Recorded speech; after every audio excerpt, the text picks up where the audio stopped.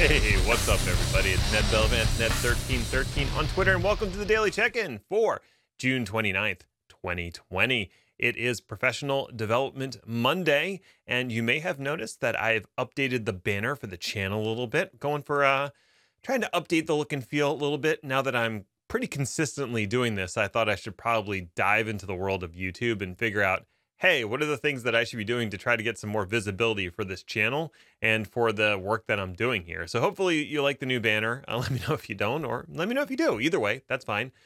Other housekeeping items. I don't have much. I am going to be going on vacation for a few days this coming week. It is 4th of July weekend. I'm going to celebrate that. So I'm going to pre-record Thursday and Friday's videos. So they will not be live streamed, but they will be interesting. Again, I'm going to be covering Edge on Thursday and Vault on Friday. So that is always exciting. And Monday, I will be back in the saddle for another professional development one. The topic for today is professional development and my own personal professional development, because I've been wanting to get into a little more software development for a while, and I needed something to kind of push me in that direction. And I made a couple videos about, should I be a developer? Should I learn developer things? So I will add those as annotations to this video. But with that in mind, I am going to take on a new project. So I'll talk about that in a moment. But first, I want to check in with you. How's your weekend? How you doing? Things going all right? Did you do anything exciting? Were you able to go out safely? Did you make anything cool at home? I just pickled some stuff. That's always fun. So now I have pickles for weeks. So let me know what you've been up to. Let me know how you're doing. You can leave something in the comments or, reach out to me, Twitter, LinkedIn. It's always good to hear from the audience and just, get a grasp on what you're doing and what's of interest to you. So that out of the way, let me talk a little bit about the project that I'm thinking about doing, and I'd love to hear your thoughts regarding it. So my idea here is I want to learn how to develop some software, an application. And I was trying to think of things that I would want to develop software application for. And I don't want to just do the Hello World example, because that's not very exciting, obviously. And I don't want to write something that I'll never use, because then I won't maintain it and I won't stay entrenched in it. So I need to write something that I can use, and that's a little more than just the basic Hello World. And I want to tie it into the cloud, because I'm Ned in the cloud. I want to do cloudy things. So what are some cool things happening in the cloud that I could take advantage of? Now, obviously, my mind might go to Kubernetes, but that seems like maybe I'm biting off too much on trying to do Kubernetes. So let's back it up and maybe go with something a little bit simpler, well, somewhat simpler, serverless. So why don't I develop a serverless application to do something, and I can integrate some other cloud services with that? Okay, so that's what I want to do. Now, what should this program do? What should this application do? Well, one of the things that I take advantage of is Zapier, or however you say it, Zapier. I use their free tier to do a few automations, but you can only have 5 zaps in the free tier. And a zap is simply, if something happens, do something. It's like, if this, then that, basically. I have 5 zaps. I'm at the maximum. I would like to do more, but their paid tier it goes up quick. Like, it goes from free to expensive. There's no economy tier where maybe you get 10 zaps or something. That's what I would want. But what if I could build something very similar to what Zapier does, which is wait for a trigger and then do something? That sounds like a serverless function. Okay, so I could write that. I can map out some use cases. What do I want the input to be? What's the trigger for something to happen? And then what do I want the outcome to be? What is it going to do? And I can abstract that a little bit. Inputs could be a timer. I want this thing to happen every day at this time. Okay, so that's one type of trigger. And that's something that already exists within Azure Functions. So I might use Azure Functions because I already have the MVP credits. So it's essentially free to me. So Azure Functions, they have a timer function, which means you basically set up in cron syntax when you want this thing to fire off. Okay, so that's one option. And then I would also maybe want to accept input from other common applications I use. So Feedly, for instance, is something that I use to manage all my RSS feeds. Or podcasts. Podcasts also have an RSS feed. Maybe I want to consume an RSS feed And when a certain thing happens with that RSS feed, it's triggered. I could also have a situation where one application calls another based off of something. Okay, so now I'm sort of building this mental model in my head.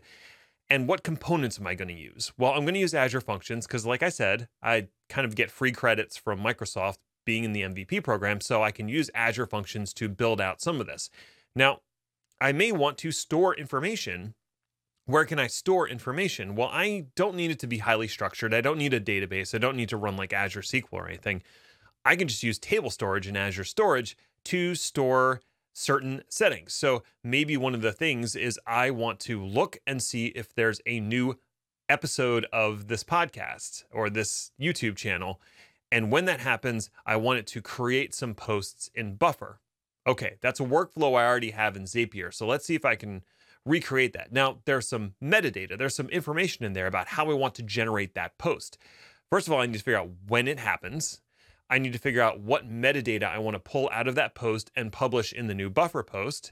And I might want to get an icon, and then maybe I want to republish it after a certain amount of time. And then I want to mark that that has occurred. I have created a new post, and the next time this thing runs, it won't recreate that same post because it can look in the table and say, oh, there's already a post for that particular new blog entry or podcast episode, so I'm not going to redo it.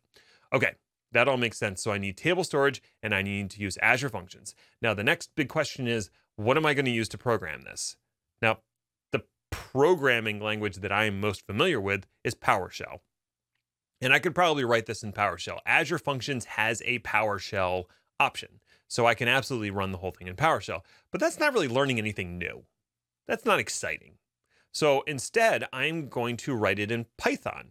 And the reason I'm going to do that is I've dabbled in Python before, so it's not totally unfamiliar to me. Everyone keeps saying if you're an infrastructure person, you should learn Python. And I think I've mentioned that in previous videos. So that also makes sense. And I did a little digging, and Python already has a bunch of libraries or modules or whatever they call it for the things I want to do. So if I want to parse an RSS feed, there's already a whole library to do that. So I don't have to reinvent the wheel here.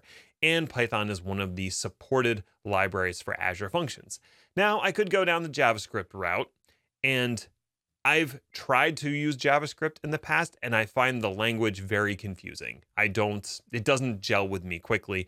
Python, because it has a scripting type feel to it, I feel much more comfortable with Python. So that's, one for Python. I could write it in an actual, well, I won't say an actual, a different program. I use C#. But the last time I wrote C# was in 2006 when I was a senior in college. So that seems unlikely as well. Other options, I could write it in Go. But again, the lift for that seems a little high. Go's a little more complicated. So I think Python's really the best way to go with it. So what's my plan? What am I going to do? How does this relate to this channel? Well, I'm going to start this process. I am working through a learning Python program now that someone posted online, and it's really robust. It really gets you down into the guts and has you writing programs. So I'm starting to work through that. So I'm going to track my progress on that by checking in, every other week or so how I'm doing with this Python project. I'm going to publish the code on GitHub as I work through it, so you can see my progress there, trying to keep myself honest here.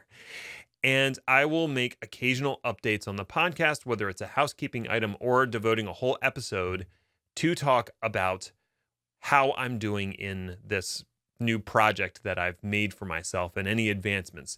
So I'm going to start out with like a minimum viable product, and then I'm just going to try to expand it out from there and maybe build out a whole platform where I have all the necessary abstractions, and I'm basically rebuilding the Zapier platform, but for myself. And since it's going to be in GitHub and open source, if you want to build it yourself, you can. So those are my thoughts. That's the project I've laid out for myself. It's obviously going to be some significant amount of work, but it's really going to teach me Python. It's really going to teach me some software development stuff and get me deeper into Azure Functions and serverless. So I think like all of those things are good, and all of those things are going to help me just be better at technology. So that's my plan. I hope you'll follow me along this journey, and I'd love to hear your thoughts, any comments you have or suggestions as I'm moving down this path. Tomorrow is Terraform Tuesday, so that's something to look forward to. Until then, Stay healthy and stay safe, everybody. Thanks.